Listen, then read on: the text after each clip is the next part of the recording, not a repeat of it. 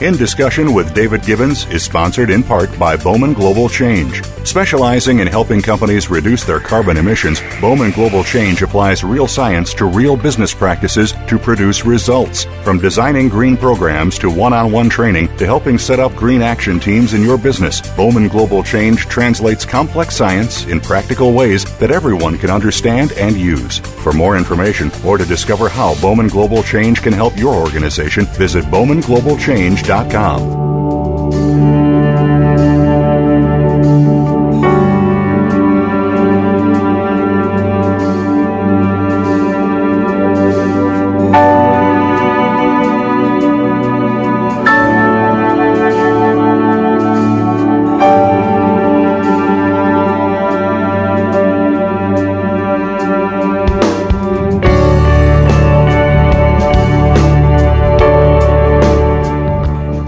To In Discussion with my honoured guests C.L. Mitchell and John Corr. We're going to be covering in our continuing series today Genesis 14 with a review of Genesis 13. John Corr, C.L. Mitchell, welcome to you today. Thank you, David. Good morning.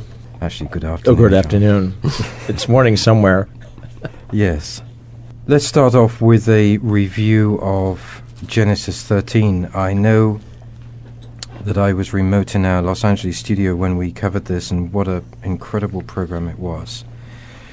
I felt, though, that there were several verses in predicting both of you at the time in wanting to really go back and just complete this section. I would imagine we would be talking about 15 through 18. Would one of you gentlemen like to just review those final verses of Genesis 13 to start this for our listeners today? Sure. I'll start out with just, in chapter 13 we had, of course, this sort of this division or the separation of Abram and Lot, Uncle Abram and his nephew Lot, and they had just come out of Egypt, having become rich by the Pharaoh there, but on the way back to the Promised Land and living in the Promised Land, they had issues with their wealth. Of course, they had too much of it, and Abram gives his nephew Lot a decision and a choice to make, and Lot looks and he decides to pick, of course, the fertile valley of the that is lush and able to satisfy his desires and also satisfy his flock. But after Lot is separated, and it's almost as if God is waiting for Lot to be separated from him, because the question up to this point has been, is Lot going to be the one who is going to inherit all of Abram's promises? And after Lot leaves, then the Lord speaks to Abram and gives him the same choice and says, listen, now look everywhere you see, north, south, east, and west. Guess what? All that land that you see is yours. And God then reaffirms his promise that he had given back in chapter 12. And then he says, I will give you all the land that you see to your descendants forever, and I will make your descendants numerous as the dust of the earth. And then he tells Abram to go about and walk on the land, and Abram proceeds to do this. So this is sort of after the departure of Lot, after Lot has been is sort of out of the way. God then reaffirms the same promise, and the question now is answered. No, Lot's not going to be one of the is not going to be the quote unquote son who is going to inherit these promises spoken of in chapter 12. But God has another plan, and his plan is going to use Abram as a father of numerous descendants, and the land that he sees that he's going to walk upon, he will be given and to his descendants forever.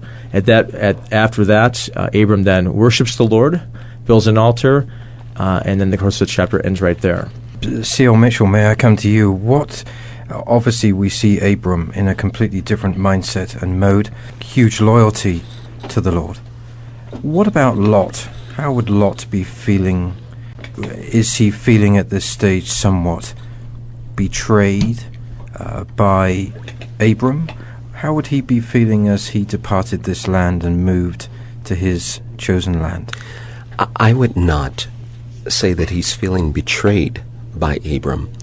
I think instead there's a sense of disrespect that is occurring, particularly under the cultural panoply of the ancient Near Eastern framework. Within the framework of these verses, there are areas that should have been written that are not written, not because we are missing them from the canon. Instead, they are not written because they are not evinced or manifest in the character of Lot. Again, as the younger, he should have acquiesced or surrendered to the preference of Abram. Secondarily, as the individual who is coming along for the journey, just as a matter of priority and headship within the framework of the clan that is traveling nomadically, he should have deferred to the preference and to the leadership and to the wisdom of Abram at this time. Again, having been cared for by Abram and really being the benefactor of Abram's journey with God of faith, he really again should have surrendered and made Abram the choice figure here and the benefactor. He does not do any of that. Having seen the advantage of being with Abram, he now senses that he can do this on his own. So I wouldn't argue that there is a resentment as a result of any kind of maltreatment on Abraham's behalf to Lot. Again, him being Abram at this point, not yet Abraham. What I would suggest is, as I suggested last week, that the language that is used is deliberately employed by Moses. This book is not written during the time of these sojourners. It is written actually later. And Moses is very deliberately trying to draw an illusion, if you will, betwixt the children of Israel and Abram and Lot in their travels. He's not arguing that Lot is an unbeliever. Rather, what he's arguing is he is an immature believer of the greatest quality. As such, the same kind of bickering that's known for the immature believers and Israelites that are there along the journey out of Egypt and heading into the promised land is going to be seen within the life of Lot. And so Lot's real issue is not with Abram as much as it is to advantage, self-aggrandize himself, as well as his issue is with God. He's almost going to try to supplant the promise or supplant the blessing, but he's going to do so interestingly. He's going to do so finding no real fascination or fulfillment with the land of promise and with the promises of God.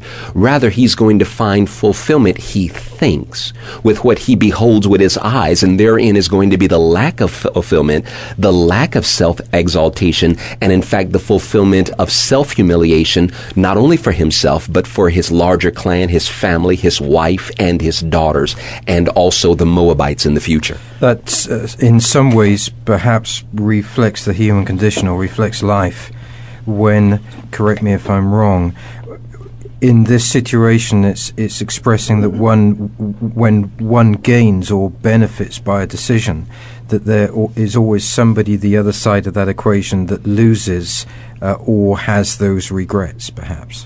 Absolutely, but Lot did not have to lose.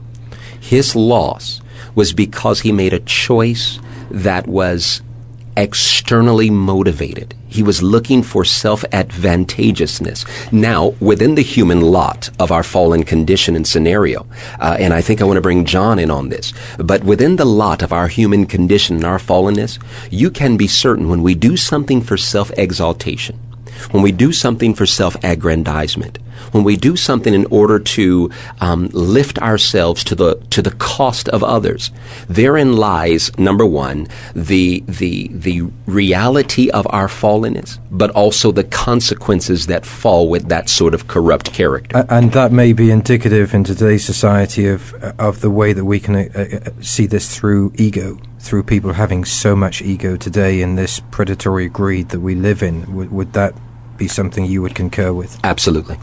And John, you CL, you wanted John to follow up on that. Just to add to it, CL, and I think what Lot may be feeling, in one sense, a sense of I've made out for Abram. I've come into the poor Abram didn't make out as well as I did. I got the first choice, and and I made out. So I don't think Lot is necessary. Think of Abram in any light other than the fact, oh, the poor guy got second choice. I got the better choice.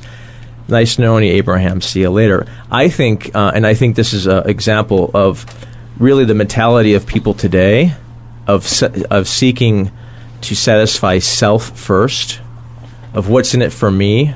And this is exactly because he does not come to Abram and says, listen, Uncle Abram, you're my uncle. God has given you the promises. I defer to you. You go first. No, he says, oh, sure, I'll take the first choice.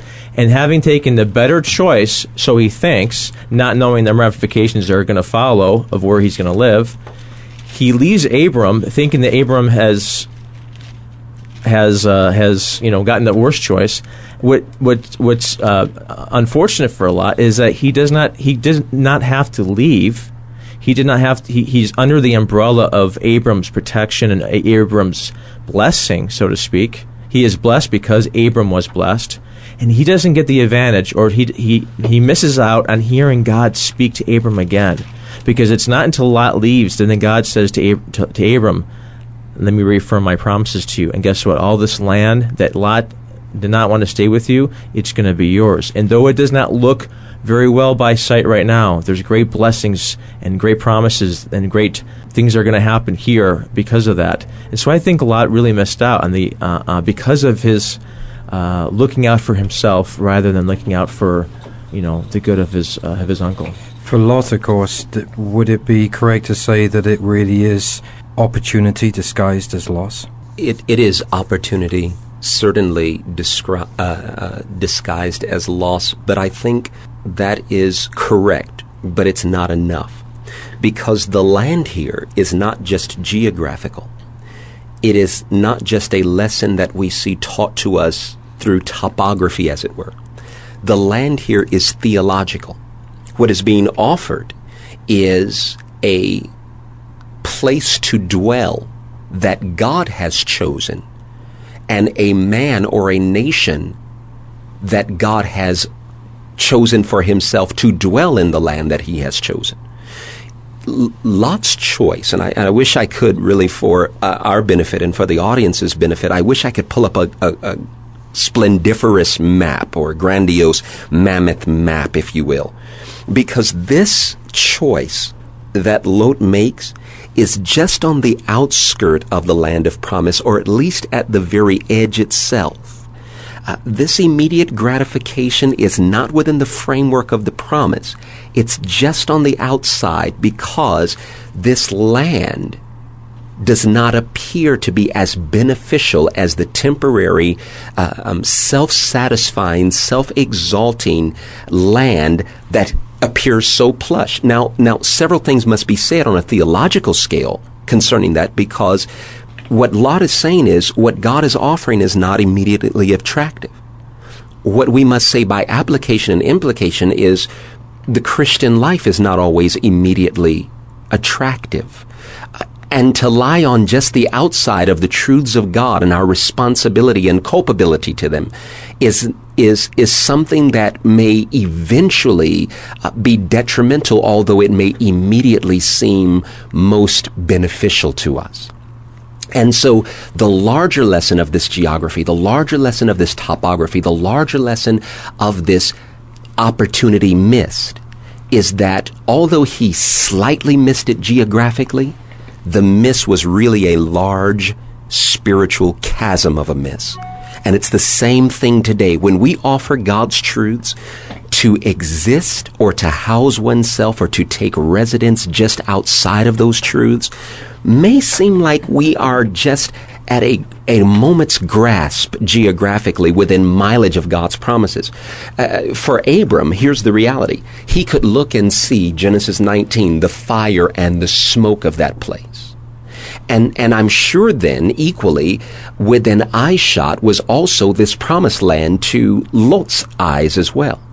But the reality is there was such a grand chasm that one land bore the discipline of God and the judgment of God to the point of destruction even in today's economy. And one land held the promise of God despite even the constant barrage of attacks in today's economy. And I think that this is well worth discussing as we enter into Genesis 14, because clearly the world that we live in today is a world where people look for immediate gratification. So I guess that's why we're labouring it a bit, but it's a good discussion. If you gentlemen do not have any further comments on 13, may we proceed to Genesis 14? Yeah, sure. War of the Kings, it seems to me in some ways, and correct me if I'm wrong, but there are similarities in the narrative between this and Genesis 5. It's to some extent a chronological effort here. Really does move into more of a narrative story. C.L. Mitchell, would you like to start us off with Genesis 14, War of the Kings, and give us a fairly brief overview before we get into the details? Absolutely. When we're dealing with chapter number 14 in a summarization of sorts, we have to remember that the decision that is going to be made by Lot is going to have consequences. They're going to have some immediate consequences, and although we turn the page, I think we should also realize that this is really sometime later between chapters 13 and 14. Sometime later, a powerful coalition of kings from Mesopotamia are going to actually invade Canaan, and in the process, they're going to actually take Lot captive. And Abram is going to, of course, retaliate with a surprise attack at night, and he's going to recover Lot and the possessions that those kings had, in fact, taken.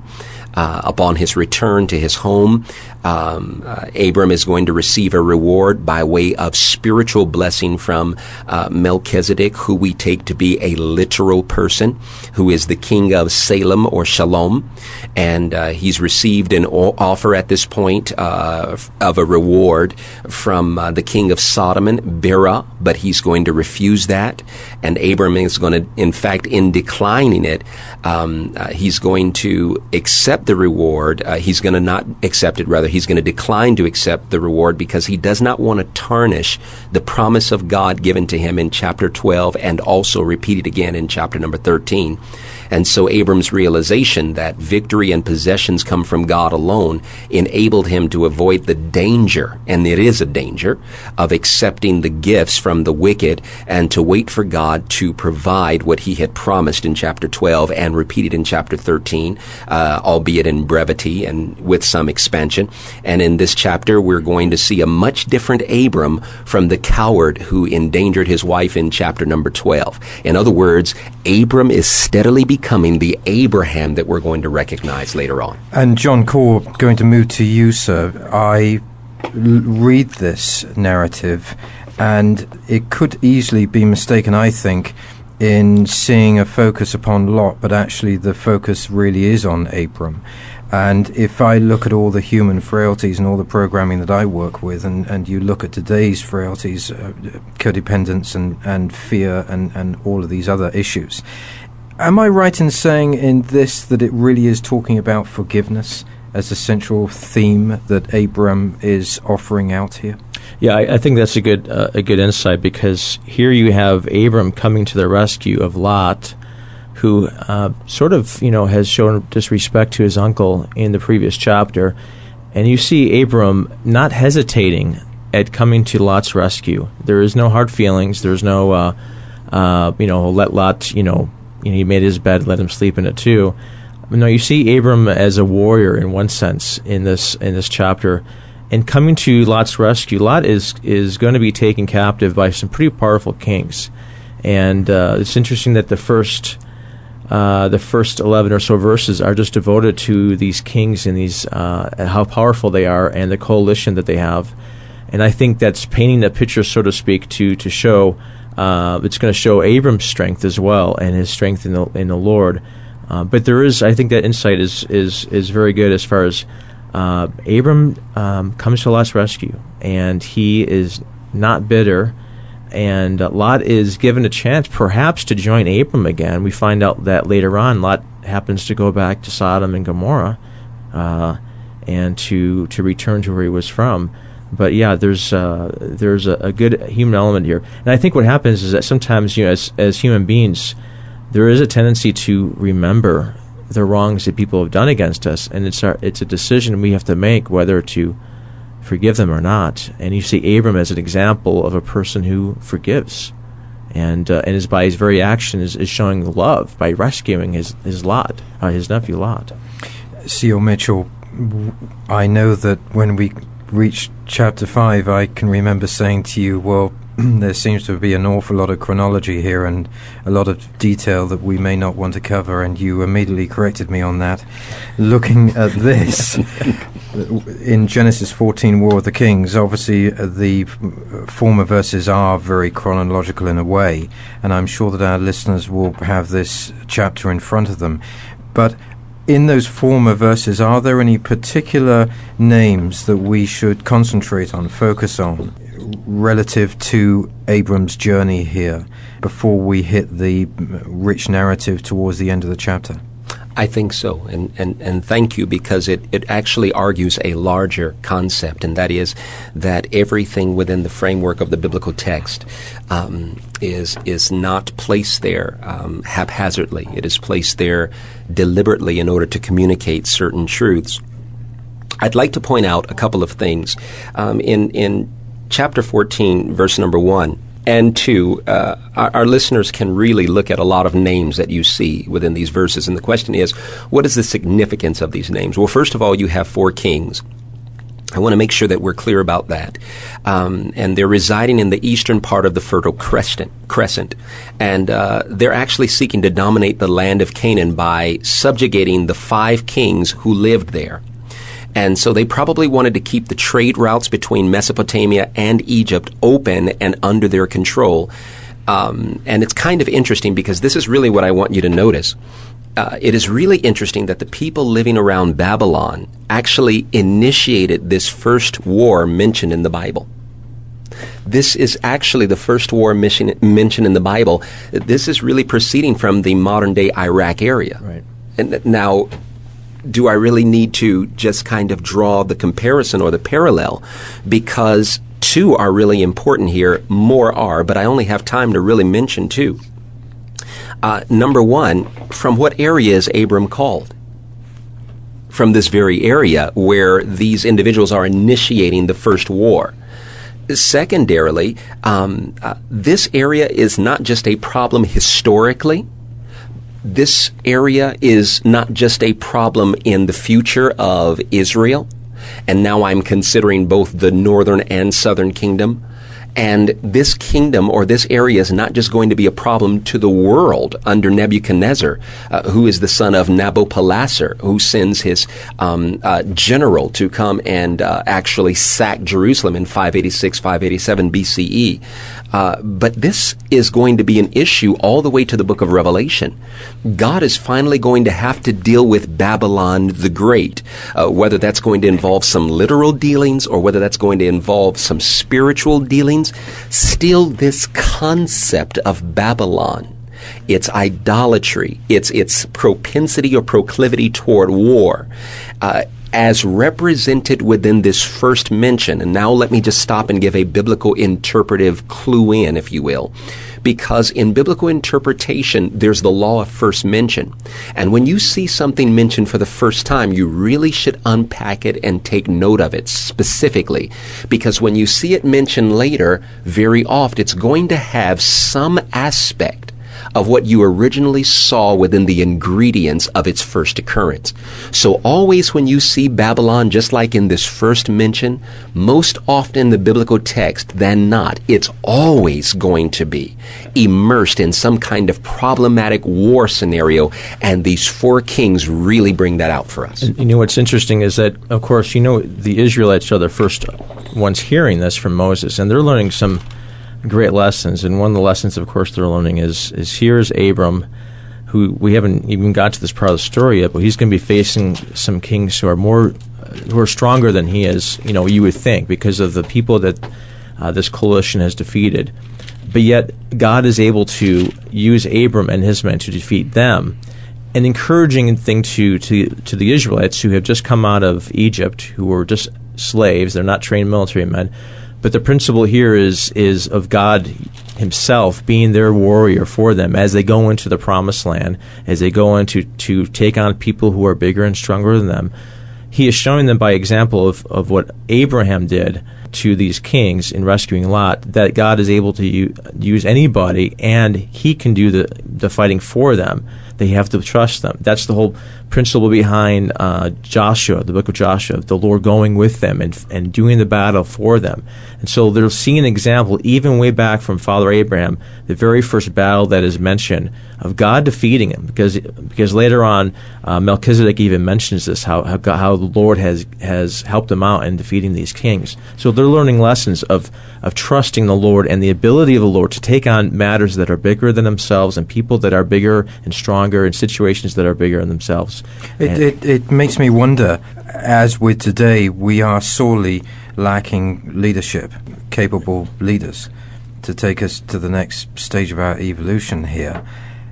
It seems like Abram really was a leader, but my question for you, C.O. Mitchell, could he almost be considered a foreigner in this text, in this area? Was he a foreigner in relationship to these kings? Absolutely. Although he is affiliated with Mesopotamia by birth, Ur of the Chaldees, God has really broken that connection religiously, cultically. He has broken it socially. Abram commits a no-no. He turns his back on the clan.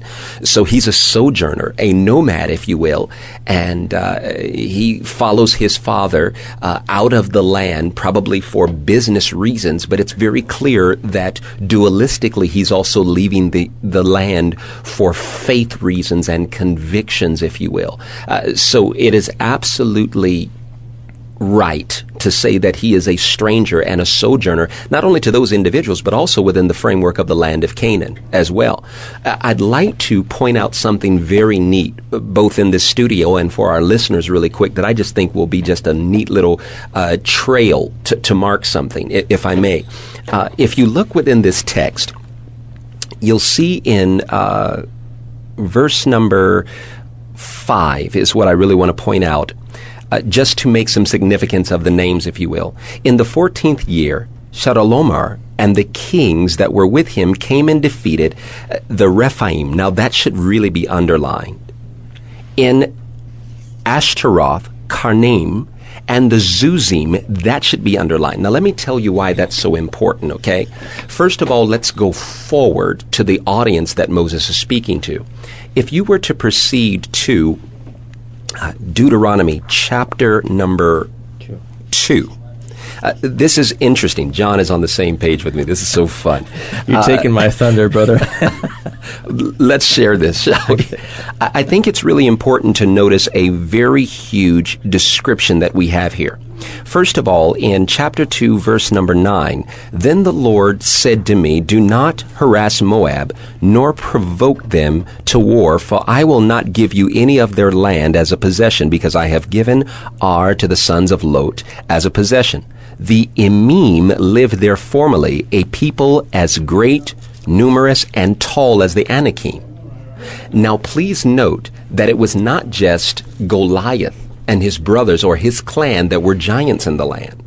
We also had a few other groups that were equal in size, if not comparative, if you will, comparable or competing, if you will, with the clan of the Anakim. What we have here is we have also great size in the Emim, if you will, and not only do we have great size in the Emim, but they are regarded as Rephaim, interestingly enough, because these are individuals that we see present in our text in Genesis 14.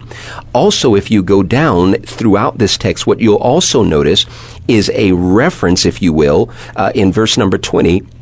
It is also regarded as the land of the Rephaim, for Rephaim formerly lived in it, but the Ammonites call them Zamzummim, a people as great, numerous, and tall as the Anakim. What we actually have here is we have a few people who are very tall and who are great in number. Now, this is the interesting thing, and this is what I really want to be noticed, because in chapter number 14, in Abram's life, there is an awareness that there are giants in the land.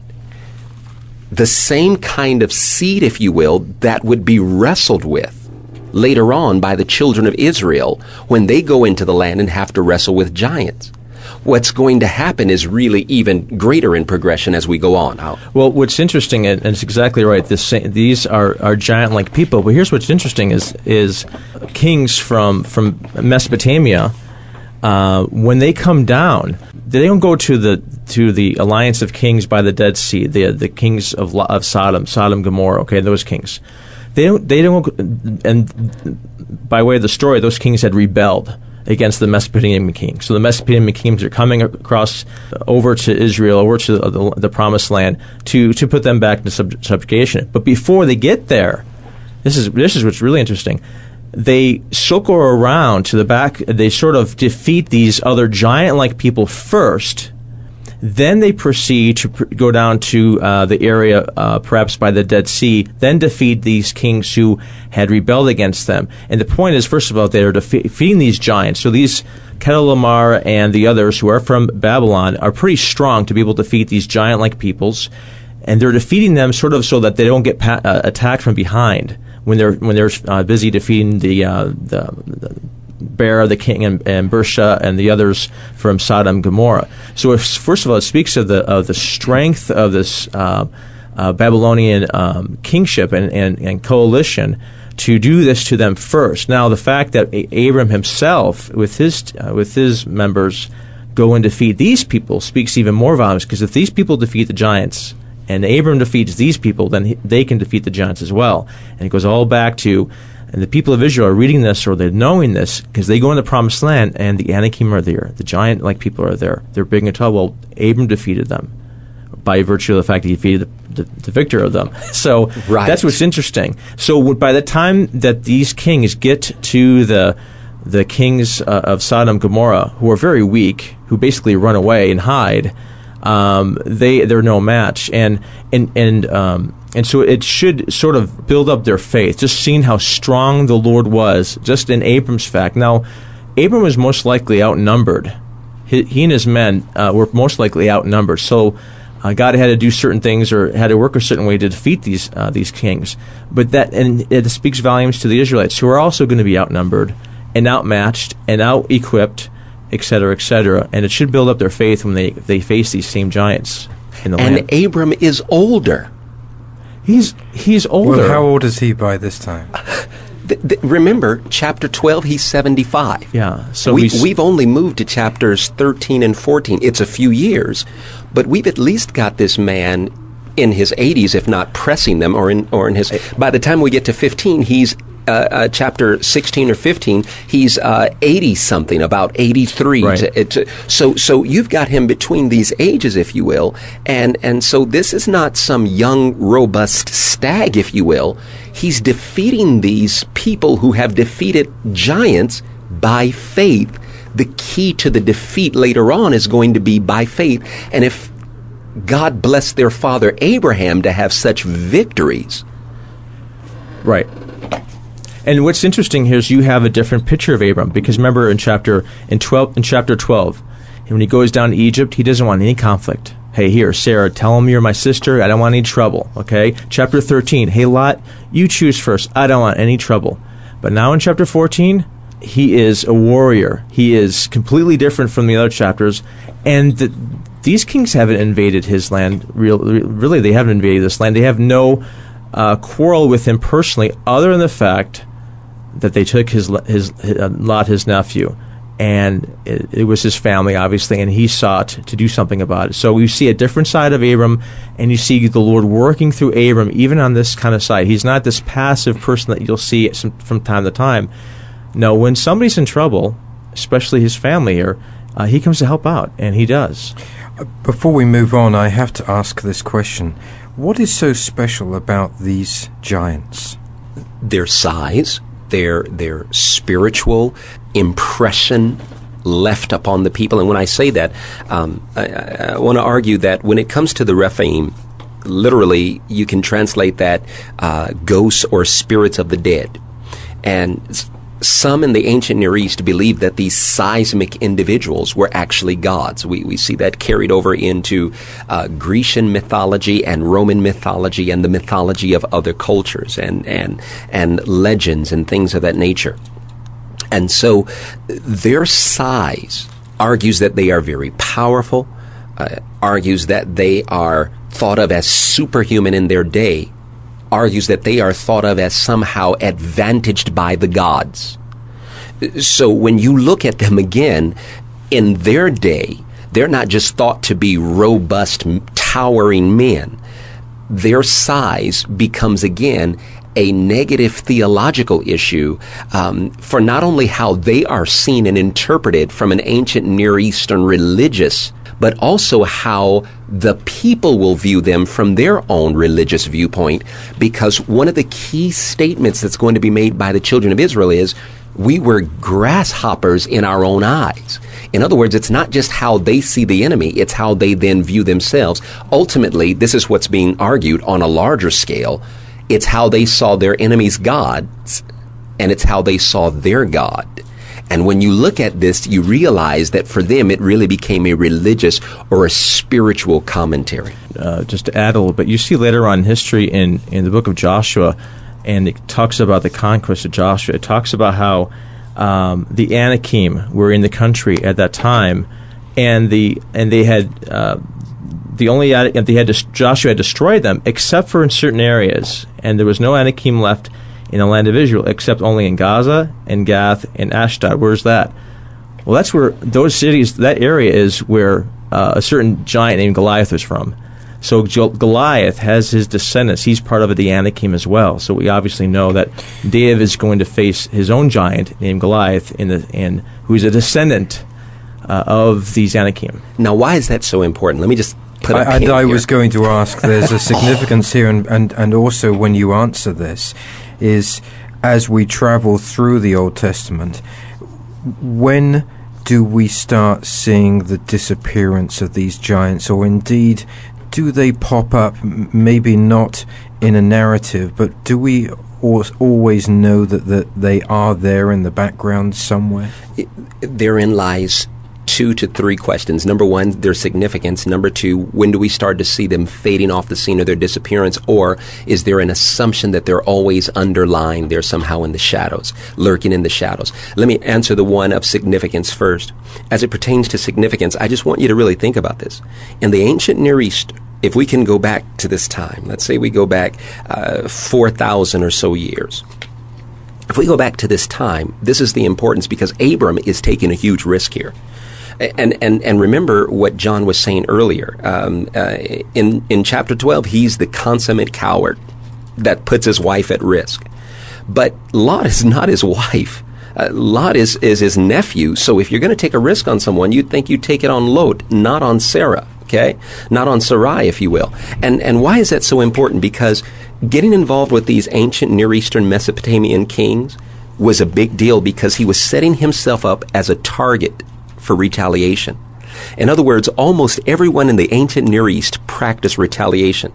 And it is still a major factor in the continuing political turmoil that characterizes the Middle East to this day. Literally, people did not forgive or forget. They harbored resentment for acts committed against their ancestors or for themselves for generation, and took revenge when they thought they could succeed. So literally, David, here's the concept. If you were fighting a battle and you defeated someone across the way today, years later, their ancestors would come along and say, because of what you did to my father. Well, and isn't that also indicative of the way when God said to Abram, these are your lands, I give these to you and your descendants. And yet, in a way, comes with that this ongoing intergenerational, extended generational concept of judgment and the inability to forgive that we see now in that region of the world. It seems to be never-ending. And I think that's fair. But I think what Abram does marvelously is answer, am I my brother's keeper? He goes at great risk, and he doesn't have to. He could say, Lord, you brought this on yourself. But what he does is he's willing to forgive, as you said. And I think in some ways what we see here is a further distance eschatological picture, if you will, of forgiveness that we see beautifully housed here in the man called Abram. But this risk that he's taking, this has as its center love for Lot, whom, by the way, he's probably thinking earlier in chapter 12 he's going to be his heir. Now he's well aware that he's not going to be his heir, and he's still willing to take risks for Lot. And I really wonder the opposite, although the text doesn't raise the question. I wonder if Lot would have done the same thing for Abram. I'm not sure that he would have at all. Well, guided by the actions of Lot in taking the most immediate gratification as he did, it would suggest that that mindset is not going to change even down the road here. So possibly he's, as with people, it's very difficult to change him. So I'm sure that he would not take that position of love and compassion as Abram did. Absolutely. And I think another point that must be mentioned is part 2, and that's your second question. What of these giants? I think you start to see these giants strewn throughout the land, and they are biblically to be dealt with as every particular clan, the Ammonite, the Jebusite, the Perizzite, the Hivite, and on. They are to be dealt with by God's edict. But what we see in the case of even Joshua, and what we see in the introductory phase of Judges, is the giants that we have later on are as a result of Israel's refusal to have strict obedience when they occupy the land. By the way, an obedience that Abram should have had, because had Abram had that obedience, Lot would not have been where he was. He would have actually never come with Abram. Abram would have never had to be involved in this war, at least at this time, unless it came by some other means. Are you saying, in other words, that Abram does have to be accountable to some extent, has to take some responsibility for what is occurring here? Well, I mean, if you look back, if he goes to the promised land and it becomes barren, it becomes there's no crops, and he decides to go to Egypt, not seeking the Lord of whether he should go. Well, if he doesn't go to Egypt, Lot doesn't go with him. And if he goes to Egypt and not passing off his wife as his sister, and then becoming enriched by Pharaoh, and Lot, by virtue of his relationship with Abram, becoming enriched as well, you don't have any of this. It's easy to look back on a person's life and say, well, if I would have done this, I would have done that. We can't. Hindsight is 20/20, and so we can look at Abram's life and say, well, he should have done this. The point is that Lot still had a choice to make. He still could have made different choices as well. But the fact that there wasn't any hardship between the two is evident in Abram's actions for Lot, and in his refusal to hold a grudge, which is very significant because. The whole idea of forgiveness is key to the whole Bible and solving conflict. But Abram doesn't hold grudges at all. But let's finish up the program today, culminating in verse 16. And I'm sure that there are some verses here that you would like to identify, and then the next program for our listeners will continue chapter 14 from God's promise to Abram, from 17 onwards. Are there any verses between 10 and 16 that we should focus on? Clearly, for me, it's the way that the kings fled, and that they did flee to the hill country, which is a paradigm that continues to this very day, especially in countries like Afghanistan and Iraq. Are there any other particular areas of focus there for you, gentlemen, that you would like to talk about? Yeah, what's going to be interesting is you have these 5 kings from the Dead Sea area. You have Bera, king of Sodom, whose his name is from the form of the word to be evil. So you get a picture. His name is related to the word for evil, and also Bersha as well. His name is related to the word to be wicked and wickedness. You have a little picture maybe of their character, but they are weak and they run away. Yet you're going to see later on that they're going to demand certain things. They are going to be defeated kings, yet they're going to demand from Abram the possessions of Sodom and Gomorrah. So they do flee, and of course, Abram, what's interesting, I think, in these verses as well, is how quickly Abram goes to rescue Lot. He wastes no time, which tells me something. He's prepared. His men have been trained. He is ready to go at a moment's notice, and the fact that he goes, gathers up his men, and they go by night, and they march several miles up just to catch up to them and defeat these forces is significant. He is a prepared warrior, and maybe the fact that they fought at night maybe caused confusion for the enemy kings, but he defeats them and brings back Lot with his possessions and the people. And the next section is where we'll see this sort of this conflict or this dialogue and even temptation with this good king Melchizedek, and this bad king, the king of Sodom, who's unnamed, but we know where he stands, and the choices that Abram will make and how to handle this. You'll see more of the kind of character that Abram is his refusal to really accept any reward from the king of Sodom, who, by the way, was not in any place to offer anything. He's a defeated king. He lost all his possessions, lost the people, and he's in no possession. So there's an interesting dynamic in this dialogue here. I'm not sure if we'll get to it today, but probably next week. May I ask you, C.L. Mitchell, with verse 12, is there ample evidence, however, in this narrative that Abram really was aware that Lot was living in Sodom at this stage? I think that verse number 13 clarifies verse number 12. Then a fugitive came and told Abram the Hebrew. Now he was living by the oaks of Mamre, the Amorite.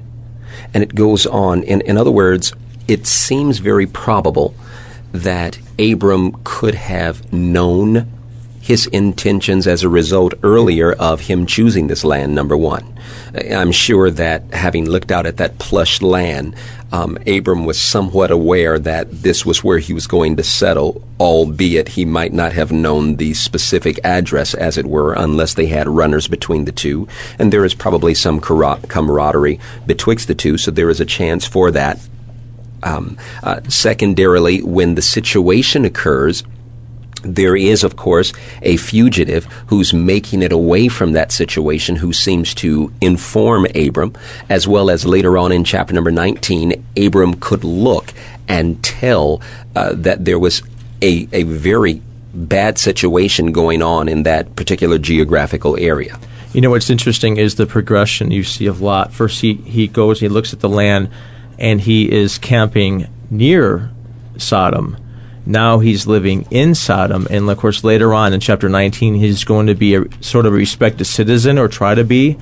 This whole event with the kings of getting out of Sodom or getting rescued by Abram is not going to change him at all. In fact, it's going to be very difficult even in chapter 19 for him to leave, and the angels have to literally drag him out. You see his heart is going to be ever so close to go in towards Sodom, and Sodom is not a good place. It is not a place where he should be, but yet there's something that's drawing him there ever so closely, and now he's living there in the midst of these people who are later going to turn against him in the later chapters. So this interesting difference or divergence from the character of Abram versus the character of Lot you're seeing right now. Absolutely. He has a hold on Sodom, and Sodom has a hold on him. C.L. Mitchell, in the last 3 minutes, would you like to provide us with an overview of 14, 15, and 16, and perhaps when we start our next program, we'll have the opportunity to review them again before we move into God's promise? A summary of the latter phase of 14 would be this. Having refused the provisions, I don't want to call them blessings, having refused the provisions from these wicked kings, and having trusted God and entrusted himself wholly to God, Melchizedek is going to come about as a literal person, is what we're going to propose, who is a historical figure or king, who, by the way, is going to be a type of Jesus Christ's priesthood in the New Testament, precisely because he is king and priest. He holds both offices, and precisely because he is able to bless the lesser Abraham as the greater, and precisely because as a priest, he is going to be able, as a literal person, to have a loss of his record. Not that he had a lack thereof, but there would be a loss in the annals of records of his birth and of his demise, so that there would be an eternality, if you will, depicted in the future as it is compared to the priesthood of Jesus Christ. It is a continual priesthood in its efficacy going on versus the priesthood of the Levites, which would be limited over time. That's going to kind of be the consummation of chapter number 14. Chapter number 15, this whole concept is going to really come into a lens, as it were. What we see in generality is going to be spoken of in specificity as the promise of a son is going to be given to Abram, but Abram is going to again struggle in his faith when we get to chapter 16, and he's going to make a terrible tie, a terrible connection, a terrible act that he and Sarah are going to agree on with Hagar, and it's actually not only going to reap bad consequences immediately for them in the near future, and in their relationship maritally, and in their relationship socially, and in their relationship with the child Ishmael, but literally Ishmael is going to literally, in some ways, be a burr in the saddle of the nation of Israel and of the world in the future on an eschatological scale. So that's kind of a very truncated summarization of what those 3 chapters will entail. Would you just like to complete your definition of verse 16 as we finish the program, John? Here, Abram is just, sort of the people that have left him and the goods that Lot took with him, and of course his own people are rescued by Abram.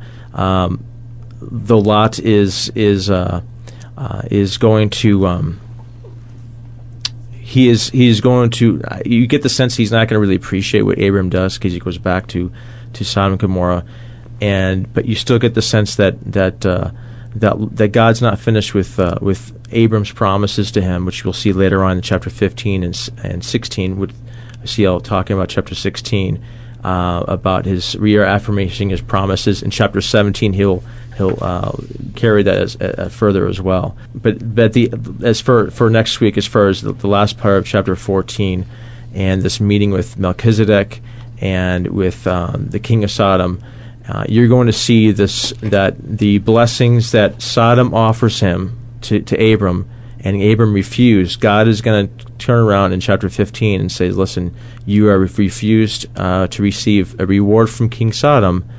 I'm going to be reward. I'm going to give you a blessing more than the kings of this world, more than the world has to offer you. I'm going to offer you from God himself. So we'll see more of that next time. Let me just give our audience something that they can park on. The situation that Abram faced, taking 318 men, is very similar to what Gideon faces in Judges, taking only 300 men against 135,000 Midianites. What's the big picture here for someone to take home? God is able to give a trusting and obedient minority victory over ungodly forces that are overwhelmingly superior in numbers. Today, I don't care how we fight in society, we may often feel outnumbered as believers in Jesus Christ. But we've been there before through history, and God has always, through grace, granted believers victory because He is always more with us than the innumerable forces that appear to be against us. C.L. Mitchell, John Core, thank you so much for joining me today for Chapter 14, which we will continue in the next program. It's been a great privilege once more, and look forward to seeing you next week. We look forward to seeing you as well, David. Thank you. And for our listeners, I hope that you have enjoyed this program as much as I have. You can gain information on this and any other program in the series at davidgibbons.org. Meanwhile, God bless you wherever you are in this world. Good morning, good afternoon, and good evening.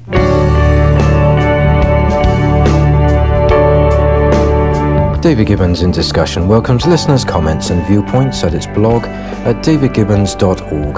This programming is supported by organizations and firms in the private and public sectors.